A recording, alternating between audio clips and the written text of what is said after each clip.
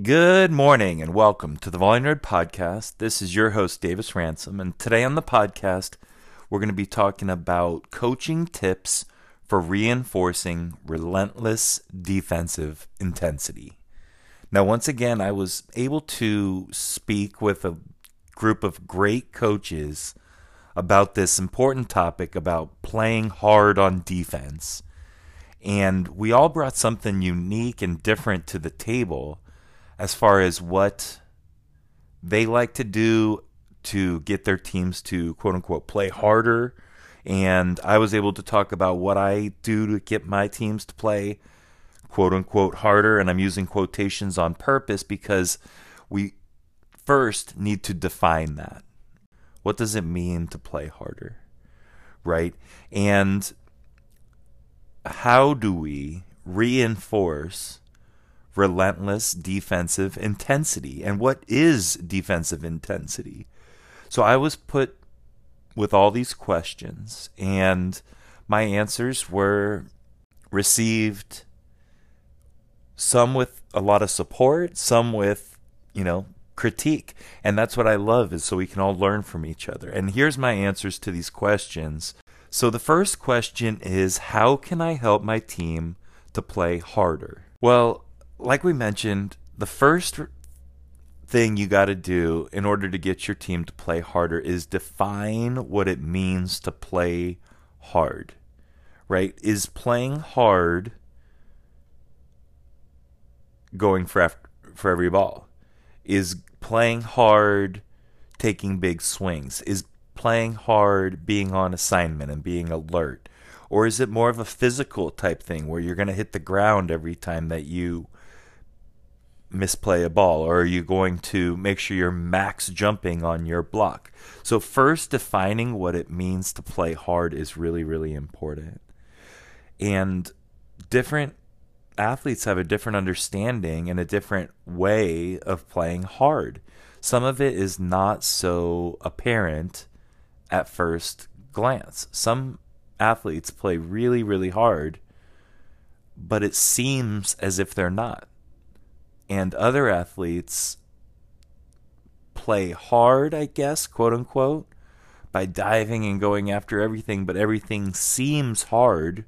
So that's how they're, quote unquote, playing hard. So there is an important distinction to be made there with your team about what it means. Now, different coaches have different interpretations on what that means. And some really good coaches say, if a ball hits the ground, I expect there to be a body on the ground, right? And if the ball drops, we're all going to do, running. We're all going to hit the sideline, or we're all going to do burpees, or we're all going to do X amount of dives, right?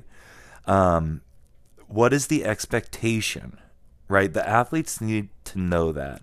And so that comes with some discussions and some just plain old explanations from coach to player in the heat of the moment. And I have some ideas on that. But before we get into that, I think that's just very first important point is define what playing hard means. A lot of coaches like a lot of talk, right? Other coaches really want minimal talk unless you are saying something prescribed by the coach, on, off, over, that type of thing. Other coaches like a lot of, yeah, you got it, come on, let's go, guys, like cheer talk, right? And there's different philosophies on that, and you just got to get into what you believe is, playing harder. Okay, so to me, playing hard on defense means that you make a full speed move with a full body commitment. And that does not necessarily mean going to the ground every time. So I'm going to bring up a few points I think that add up to the team playing hard. Okay, the first is an ongoing standard. So whatever your standard is, it needs to be consistent and enforced in your gym. Now, when I say enforced, it doesn't always need to be a punishment. I think one of the most common things I see in this topic is, what do you get your team to do to go for the ball? Well, if we don't go for the ball, the whole team does burpees. And that definitely sets a standard, right? That we're all going to go for the ball. So that way you can get some encouragement from the other girls. Go, go, go. You got it. Because they don't want to be doing, burpees or running or whatever. So that encourages the whole team to want their players to go for the ball. That definitely sets a standard, right? Now, I would argue, however, that may not transfer as much as some other ideas that I'm going to talk about in a minute. But regardless of what you're going to do about it, you need to have a standard. And the standard are habits of excellence. So what do we do as far as defense? Do we let balls drop? If the ball drops, what happens? Right? How do we make sure that balls don't drop is a really important question too. I think there's a lot of post-response consequences, if you will, versus anticipatory response expectation. And so we get caught up in, oh, you didn't make a move because you didn't try for the ball. That's usually not it. It's usually in my opinion, now different coaches agree and disagree with this. I think players want to go for the ball. If they're playing volleyball in general, they want to go for the ball. Now that's an overgeneralization, but I believe they want to go for the ball, and they have to learn what to look for so that they can make a strong response to the ball. And they have to be in a really athletic posture so that they can try for the ball. And sometimes trying for the ball means going nowhere, right? The ball will just hit you, right? And that's defense, and that's defensive intensity as well, in a way. Being in the right spot as many times as possible, right? So if you're going to stand in there and get, right in the line of fire of a quick attacker bearing down on you, that's a form of defensive intensity, and you're not going anywhere, right? So there's so many factors to this defensive intensity idea that it really, really makes me think a lot. Okay, so whatever your standard is, make sure that it's continuing and that you're always enforcing it. So, and it doesn't need to be punitive, and I want to talk about this too. So one of the great ways to get an ongoing standard is this idea of 10-to-1 reinforcement and encouragement to observing or commenting on balls that are not defended well, right? So one of the things we want is to get the athlete just flying around the court, get the whole team flying around the court. I don't mean literally flying, I mean going as fast as they can for the ball, right? So we need to encourage them to do that. And I say 10-to-1 because it's like going for the ball is hard. You need to have so much pride and almost an ego about balls dropping in your zone that you are going to make sure that you're doing everything possible because you want to win to dig everything you can, right? So when you have this ongoing standard of we're going to try for the ball, and you have so much encouragement that they want to go for the ball, right? That is really, I think you really are going to have a competitive defensive team, right? So we're starting to build this idea. Now, the first idea is an ongoing standard. Whatever it is, keep it, right? Keep your standard. I feel like a lot of times coaches come in a bad mood. It's like, run, there's too many balls dropping. And it's like, it's not really clear to the athlete on what the standard is, right? If a ball hits the ground what do we do, right? If we don't anticipate, how do we respond? And I'm going to talk about what I believe to be the ideal response when a ball hits the ground or we don't go for the ball in just a second. But I think there are the more important issue is why. We need to unpack why the athlete doesn't go for the ball, why our team doesn't go for the ball. Okay, and when I say the athlete and our team, they're synonymous, right? There are certain athletes that are going to have, quote unquote, a nose for the ball. They're going to naturally go for the ball more. And you're going to have other athletes that don't go for the ball as much as the others, and they're going to kind of shy away from the ball. Now, we want to train them all to be really aggressive, right? And so I think one of the important things is having the team realize that the individual is the team and that we need to rely on each individual in order to be a complete team. If we set out a standard for, the left front to cover tips and they don't cover tips, then it lets down the team in a way. It's not or I shouldn't say it lets down the team. The other team is going to score the point. Let's just put it like that. And if you want to win, if you're a part of a team and if you're really trusting your team and wanting your team to trust you as the athlete, then we got to make sure that those tips don't drop in your area of responsibility, right? So we need to make this connection that the athlete is the team and the team is the athlete. Now, that's one reason why I do like this idea of if a ball drops, we all run, right? I do think that is important. I think that concept is important of we fight together on defense.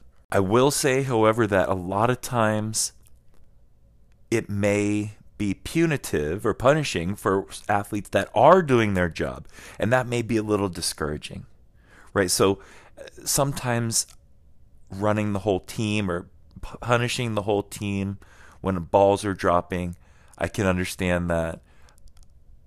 I'm just trying to say that encouragement 10 times to 1 time that we are noticing or commenting on or making them run or punishing or whatever you want to call it, having a consequence for when they don't go for the ball. So 10 times we need to encourage them. Go, go, go, go. Good try. Okay, and we're going to talk more about the feedback that would be. But the ongoing standard has to be supported with encouragement and reinforcement. And that's my big take on it. Yes, you can run. Yes, you can do burpees. And that is one way of setting the standard. But I really think the standard has to come from excitement on creating plays, not from discouragement on not making plays. So that's one thing I really, really want to hit home. I think there needs to be excitement about making plays, not this discouragement over not making plays. Coaches have this idea that we can go for everything all the time. And yes, that is obviously what you want. But in reality, that's so hard.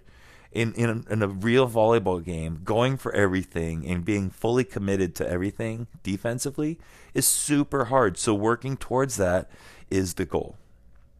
Okay. Now, the other thing you can do to help your team play harder is help them to stretch their attention span.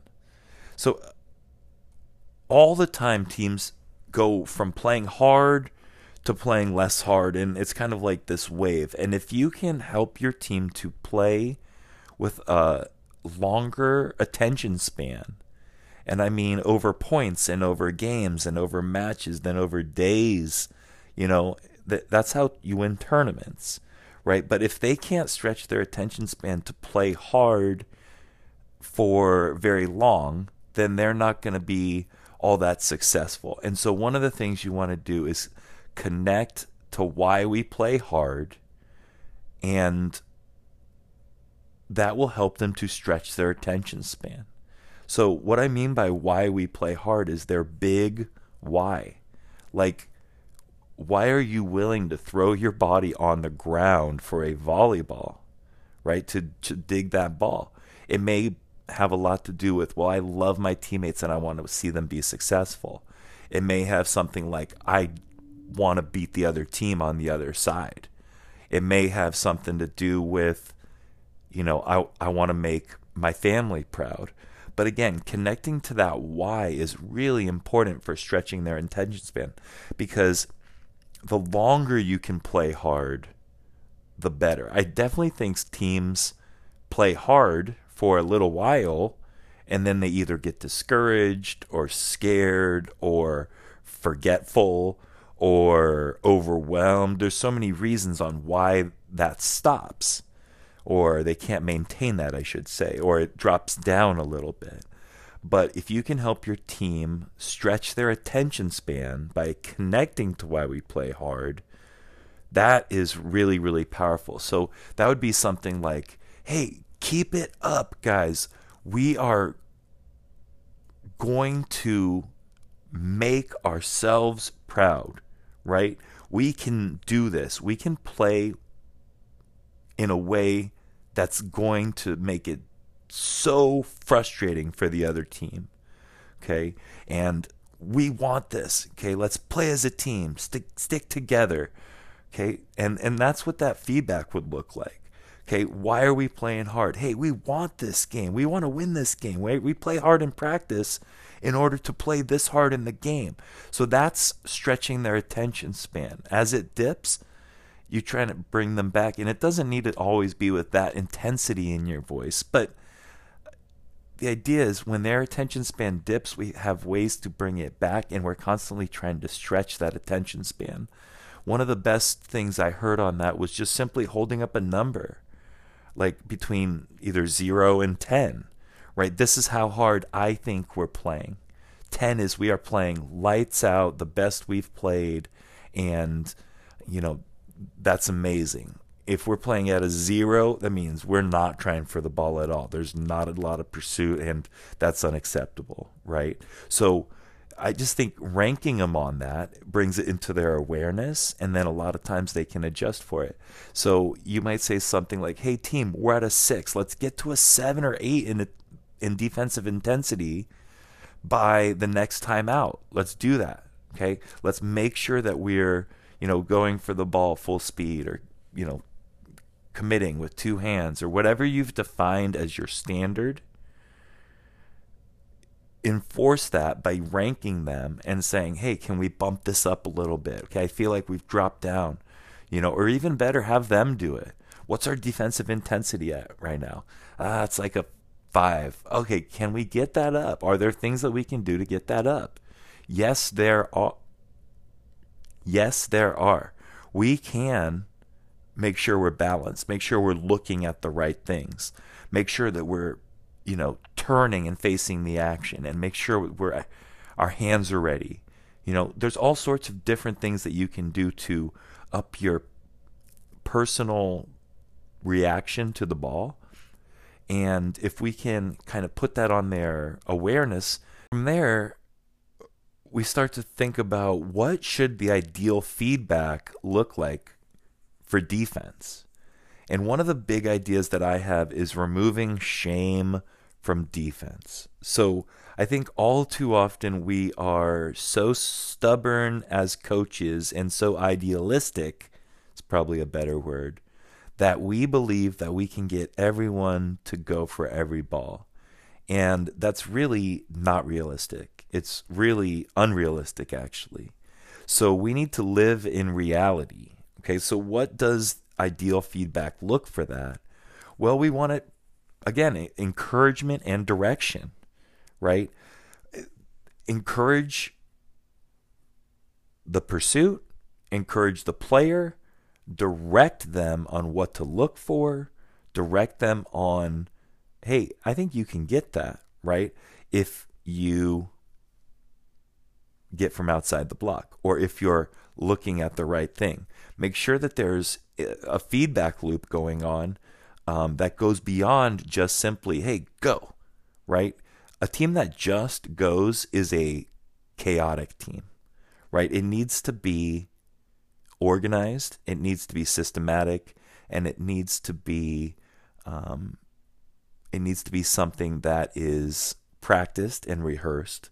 And the feedback to me looks like something like I mentioned earlier with the the ranking of a 0 to 10 on the defensive pursuit, but I really love to say stuff like nice move, okay? Way to be aggressive, okay? Commit. Okay, I love the idea of committing. I think all too often there are kills because of lack of commitment on the defensive part. So commit. That's a directive type of coaching. Go, go, go. This is when the ball is in the air. Okay, and obviously you can't say it on everything. This would be in training, right? But, you know, making that connection when the ball's literally in the air, right when they should be going. Go, go, go, go. That's really powerful feedback versus after the fact, that was yours, right? That's not as powerful as go right then, okay? And you might even see a little hesitation where it's like, oh, I'm not going, and then you yell go, and then they go. That's, again, connecting the cue and the response, and that's what we want, right? It might have been a little late, but they went, and as those two things become closer in time, you're going to get more and more immediate responses, and that's awesome. You know, I also love the feedback, way to be a great teammate, right? Like, that is so key. If you can get your teammate to go, that's awesome. Okay, finish that move. Okay, I love that feedback because it's directive, right? A lot of times they'll play it and then, you know, either need to move on to something, feel that they need to move on to something else, or just kind of dig it, and because it's not a perfect dig, they won't finish the move and complete it, and then it ends up being, you know, chaotic. And so I'll say finish that move. I love that feedback piece. Way to react. Okay, if they're in a position where it's a reaction dig, and what I mean by a reaction dig is a dig where you're going to only be able to make the play relying on your volleyball reactions. If they react with a volleyball reaction, I'm going to say, hey, way to react. It's still a difficult play. Some of these plays are below conscious level. They're literally have to happen on the subconscious level. You know, you need to play enough volleyball in order to make it a full-on habit. So if they react like that, I'll say, hey, way to react. I'll also say, prepare, ready. Okay, I think that's really important. Again, going back to that, can we do it before the fact? Okay, prepare and ready are kind of the same thing. Or I also use the term posture up. Posture up. We can make them accountable for it. Okay, so I love this idea of just simply giving them a number, right? You're playing at this level, okay? Well, what does that mean? What does a 7 mean, right? Well, that means that we've let 2 balls drop in the last, 10, 15 tries. I don't know. However you want to account for it. This ongoing standard, right? So defining what that looks like. Now, the other thing I really think you can do to help your team play harder is, what is a defensive move, right? What do we count as a defensive move? Some coaches would say 2 hands, right?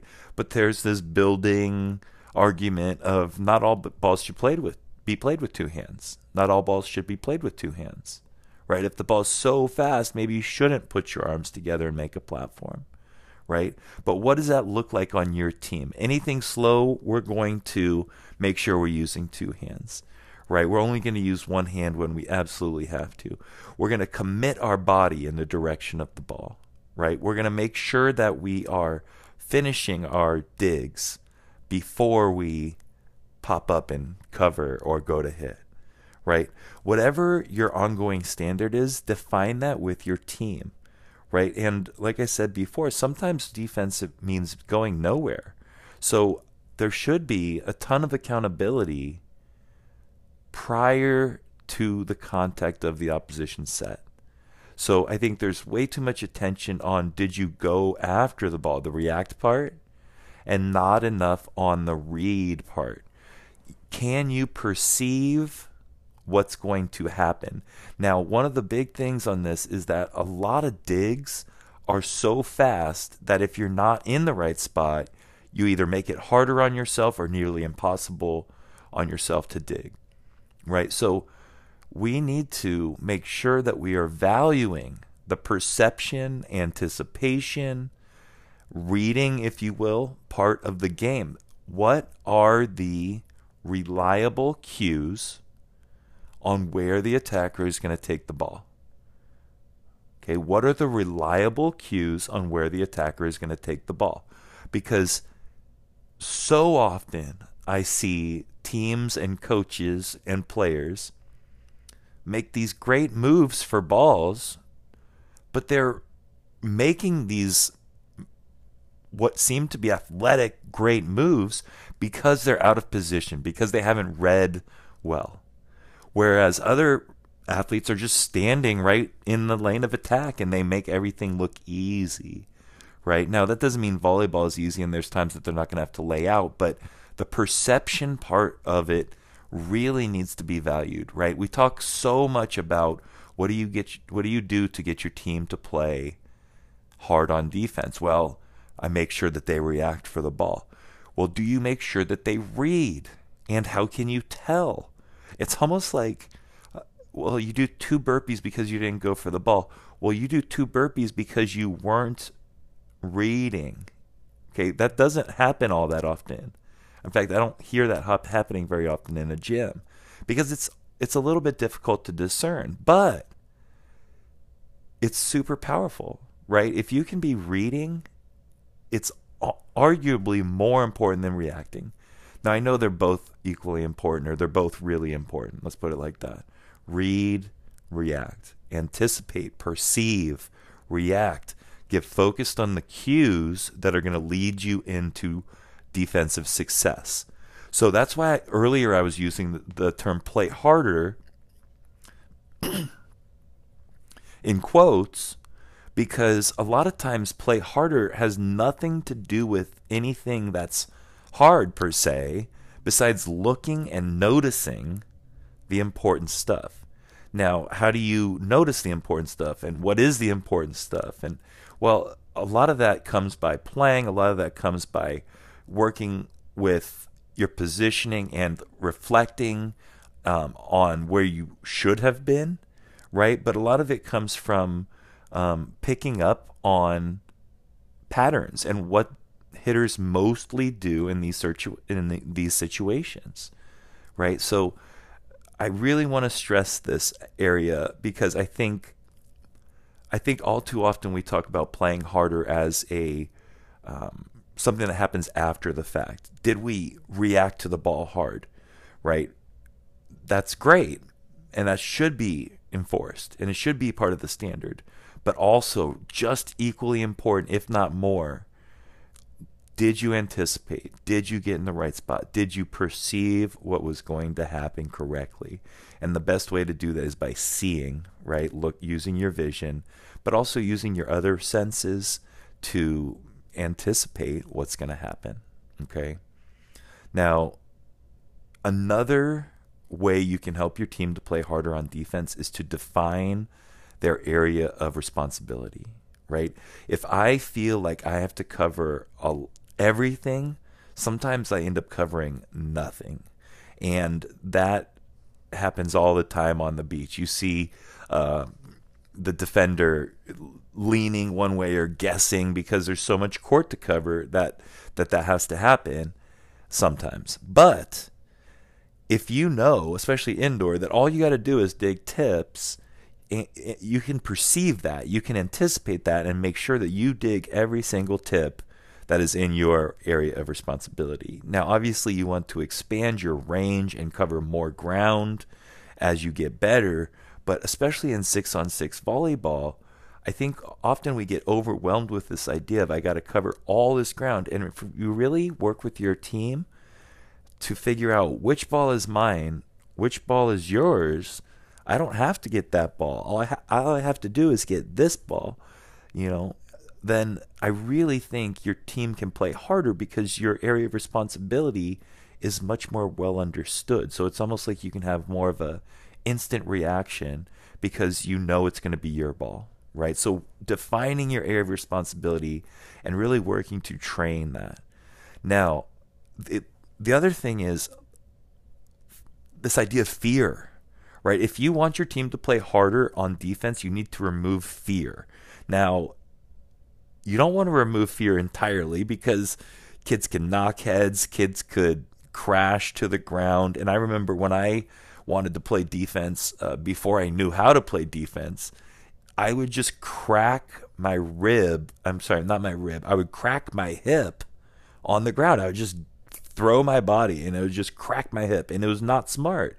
So we want to learn how to remove fear by getting them to play safely, right? Learning how to go safely to the ground, to the floor, fast.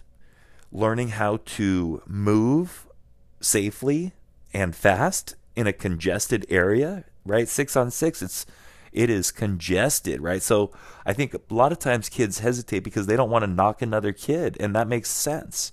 And when I say kids, I just mean volleyball athletes.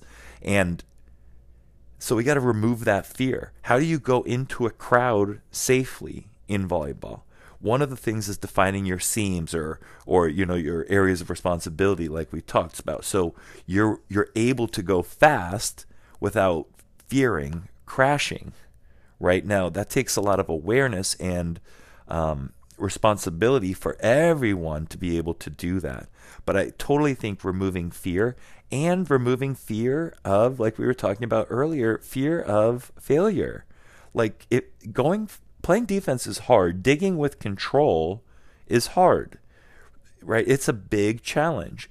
There are teams that can do it and there are players that can do it, but it takes a lot of time and practice to be able to control the ball on a live attack. So we need to encourage them and take away the fear of failure partially. Meaning, if you try full out and you throw, whatever your best effort is at that dig, great. We're going to support you. The team is not going to criticize you. The team is not going to criticize you for a great effort. The team is not going to criticize you for a failed, strong attempt, right? So we need to take that fear effort out of it. We need to take that fear response out of the athlete, right? And I think that comes with time, but also the support of the team. And again, defining what it means to make a full move. Hey, you made a full move there. Great job, right? It's hard to play hard. So they need a lot of encouragement. They need a lot of awareness.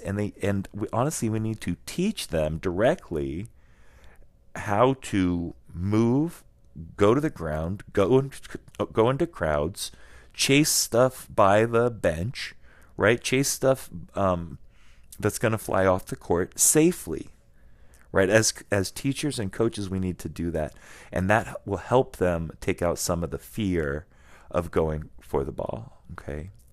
Now, the other thing is, and it kind of goes hand in hand with what we were just talking about, is qualifying your defensive errors. And by qualifying means, I just mean kind of categorizing them. Like, what type of error was that on defense? Was that a playing hard error, or was that a ball control error, right? If I'm diving full out to make a play and I mishandle the ball, that is a different thing than being there for a free ball and mishandling the ball, right? They're completely two different things, right? So we need to categorize those, right? No-goes are unacceptable, not going for the ball, okay? But as soon as that no-go happens, you got to go, right? This is a big point now. So one of the biggest things you can do is to train the correct response. So if you as the coach step in and initiate the ball, that is one way of doing that, like simulating the ball. But the best thing to do is when the ball is attacked and you don't go, as soon as you know, you go. Okay, so that reaction, that response needs to be connected to the attack, right? It needs to be completely connected, meaning the attack happens, I do this. Right? So as soon as you know, you go.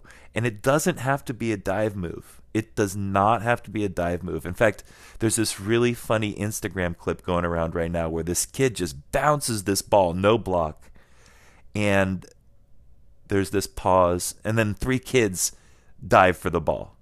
It's like, that's not game like, right? That's not what the move would be there, right? So you need to make the game like move that you would make in response to the situation, right? So sometimes that's a dive, sometimes that's a run through, sometimes that's a just my hands are going and that's my ball. I understand that I'm going to make that move, right? So I like the idea of connecting as immediately as possible and bringing those two things closer and closer together. You know, cause, response, right? Cue, response, right? What do they do, and then how do I respond? Right? I really think that's an important point I'd love to hit home there, because I think all the times we're like, hit the ground. Well, on that dig, that was just a tip. I didn't need to hit the ground. I was standing there, but I just wasn't anticipating. Right? That's a run through play or a stop and dig play. Right? So what is the play to be made? And you can do some error correct stuff with that, but it's even more powerful when it is the actual live game like play. Right? So a lot of coaches do like a coach on one after an athlete doesn't go for a ball, and the coach will come in and, hammer some balls at them or make them, tip or whatever, tip some balls into their zone or whatever and make them dig it or run and chase some balls. And that's one way of getting them to build, pursuit, which is good, but it's even better when it just is connected to the game, right? So that's really awesome. Another thing you can do, okay, to help your team play harder on defense is big space training and small space training, okay? And what I mean by that is sometimes you make them train where they have a ton of ground to cover in terms of defense, right? So they have to go get it. It's really far away from them. They have to really pursue far. That way they don't get in the habit of thinking, well, this is just my little zone, right? They want to expand their range, right? So you want them to go travel far to go get a dig, put them in big space and train that way. But then you also want to put them in small, crowded spaces to where they can learn how to go into traffic and use their voice to, get people out of their way, and use their body for positioning to get, position on the ball in order to let others know that it's their ball, that type of thing. So I like the idea of doing big space training and small space training, because I think they're both important, right? You have to pursue sometimes really far, and then there's oftentimes you're just in a small space inside the 10-foot line or whatever, and you have to make a small little play. So I like that. Then the other thing I really think is this idea of defense is not just first contact, right? Some of the best defensive teams help the defender with the second contact extremely well. So the second contact pursuit is high, right? They just are prepared for whichever dig. They're responding to that dig they get, and the pursuit to that and their awareness on where that ball needs to go is really high. And I call that helping the helper, right? The defender is really trying to help, and then you're trying to help them, and you're the helper, okay? So you can help them by being ready and pursuing that second contact. And one of my favorite plays on Instagram is this one where it's kind of a shank dig to the back of the court, and the girl leaps over the other girl on second contact and plays it over the net, and they end up getting the point, right? That's not a dig, that's a second contact, but it's still pursuit, and that can really be important, right? And then finally, we've had a lot of ideas here. Creating order from disorder. Okay, I think all too often coaches let, I think all too often, we don't let defense get ugly and try to create order out of it. We just want it to be clean so bad that we have an ordered, that we have a sort of organized, well-controlled drill set up. And that's not really the way defense works. Defense is challenging. Defense is disordered, right? A lot of times when they are making good plays, when you're playing a good team, you are not controlling the ball on first contact, right? So how can we create order from disorder, right? A lot of times when we do control the ball, those are the easy situations, right? And I see coaches repping out those situations all the time, right? But those aren't the difference-making situations. Those aren't the difference-making situations. Those are situations that are routine, that every team can play. So why do we need to practice that all too often? We need to practice going from disorder, which is going to happen in the rally at one point or another against a good team, back into order. So what does our system look like when it gets broken? And I know it's like, well, a system for a system. Yeah, that's exactly what you need. You need a system for when your system gets broken. And what are we going to do to make sure that nothing hits the floor and that we are keeping every ball up and getting a swing? So let's go over those real quick. Having an ongoing standard, right? Definitely important. Stretching their attention span by connecting to why we play hard, right? Reminding them of those reasons. Defining what does it mean to play hard, okay? What does it mean by full speed defensive pursuit? What does it mean by defensive intensity, right? The other idea is defining their area of responsibility. Defining their area of responsibility, right? That's an important idea. Learning how to move, go to the floor, go into crowds safely. That's definitely important. Posture and balance plays into that as well, right? If they are off balance or if their hands aren't in the right place when a hitter is bearing down on them, they may get, in an unsafe situation, right? So being balanced so you can move, right? That plays into that. And then tons of reinforcement, tons of encouragement, right? I really believe that as coaches, we need to be on the encouragement side on defense, right? And it's so easy to get frustrated when an easy ball drops. But defense is hard, and if you've played enough volleyball, that we know it's avoidable, so that's why we get frustrated. But it's also a process of learning that every team and every athlete needs to go to. It's also a process of learning that every team and every athlete needs to go through, right? The other idea is qualifying errors. Another idea is big space training and small space training.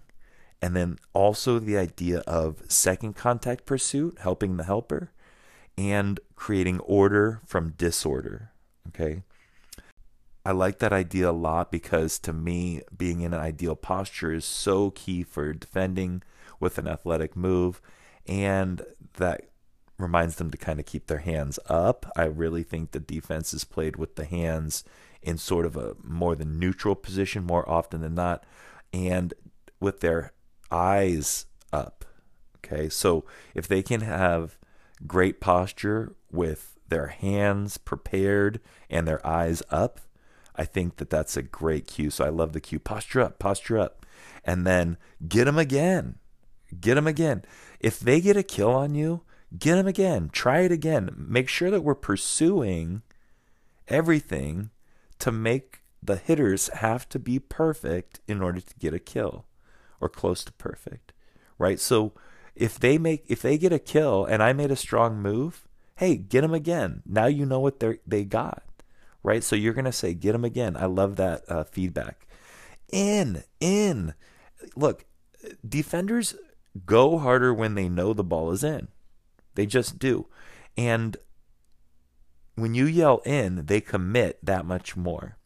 Right? So being relentless on defense, I think, can come from some of these very short phrases versus line it up, or that was a no-go, or that's your fifth no-go of the day, right? I don't think those things are very productive, A. I don't think they have a ton of transfer, B.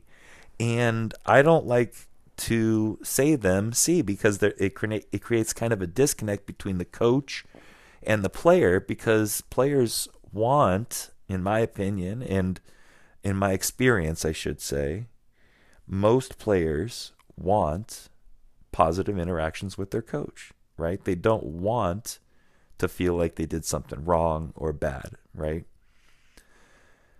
So how important is it that I'm engaged and intense on defense? I think it's very important that I'm engaged.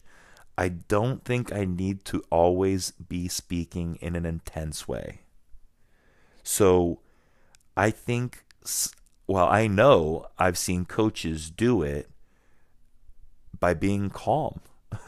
And I am a little bit high strung, and my methodology might not be like that, but I have seen some of the most calm, chill coaches have their teams play super hard because the message is clear, right? The messaging is the biggest thing.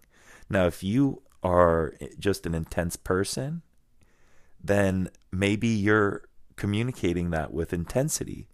I think engagement is a necessity, but I also think there's times when the coach can remove themselves from the situation and should remove themselves from the situation and not be the team's intensity or engagement, if that makes sense. So a coach should kind of wean themselves from the team, okay? Or the team should wean themselves off of the coach, if that makes any sense, because the coach should not be the one that is being the intensity or being the engagement for the team, right? And especially with younger teams, when we're teaching them, a lot of times we do that for them to kind of model it. But it needs to slowly but surely come away from the coach and have more ownership for the team and the individual, okay? Are there stats that can help? There are certainly stats that can help, and we had an awesome discussion on this one. Right now, there's not a lot of great stats. We keep track in the paper. Not we, I don't work for the paper, but what gets in the paper is digs, right? But digs doesn't really keep into account a lot of things, which is obviously, how many attempts you had, right? So if you had a bunch of attempts, obviously you're going to get a bunch of digs. If you dug every ball that was hitting your zone, but you only had fewer, balls to dig, are you a worse defender? I would argue no, right? So digs is not a great, it's not a great stat for defense, although I like the idea of go get a dig. It's valued, right? It matters. Go get digs. But is a dig anywhere as useful as a great targeted dig? No, but they count both for digs, right? So then you get into this idea of create and convert, right? And some of that is tied into external factors that go beyond the dig, right? So when you create a scoring opportunity, that's one thing, but did you convert it? That's another, right? Some coaches focus on, hey, if we can convert a lot of your digs, that means you're giving us more useful digs, and therefore that's a higher quality defender, right? But that conversion number also plays into a lot of different things. Who's hitting when you're digging, et cetera, right? So the conversion number can be difficult to extrapolate how well a digger's doing. I will put out two stats that I think can help. One is dig efficiency. As a team, you decide whose ball is whose, and if the ball is struck into your zone, you get a dig, and if it's struck into your zone and you don't dig it, you get an attempt, but not a dig. And so, how many of those dig out of how many attempts you had? How many digs out of how many attempts you had? I think is one good way of tracking, defensive pursuit, right? Did you go for everything that was in your zone, and did you just dig it up, right? The other one that I think would be great, I don't do it at all, but I think that this makes sense, is to qualify digging like you qualify serve receive efficiency. So when you dig it, was it a 3 dig? Was it a 2 dig? Was it a 1 dig? Meaning, how many options did I have on that dig, right? I heard the Baylor coach speaking, saying that he kind of doesn't count, quote unquote, digs unless they can run their middle, right? So they want to be able to run their middle on every dig, right? And if they can, that was a good dig. So just the idea of what type of quality does our dig have?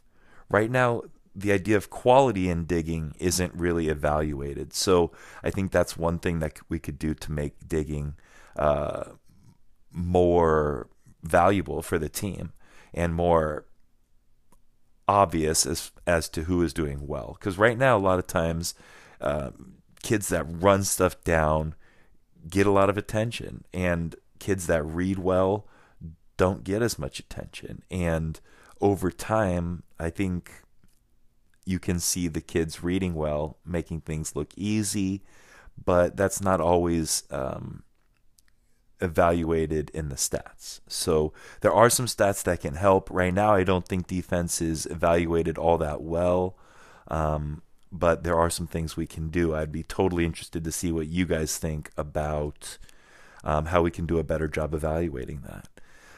Now, should we do a bunch of block skill training, or should it be game-like? You know what I'm going to say. I definitely believe in game-like training, but I also think because defensive movements can add an element of I don't want to say danger, but just being hurt, like diving and going into traffic and jamming fingers and that kind of thing. I do think there should be some defensive movements that are trained in a safe environment. So whether that means taking some speed off the ball, or having a more organized attack, meaning like someone's initiating off of a box while they're learning so that they don't get hurt. I think that there is some good benefit to that. But even as I say, as they're learning, I don't mean as the first thing they learn. They can play defense right away.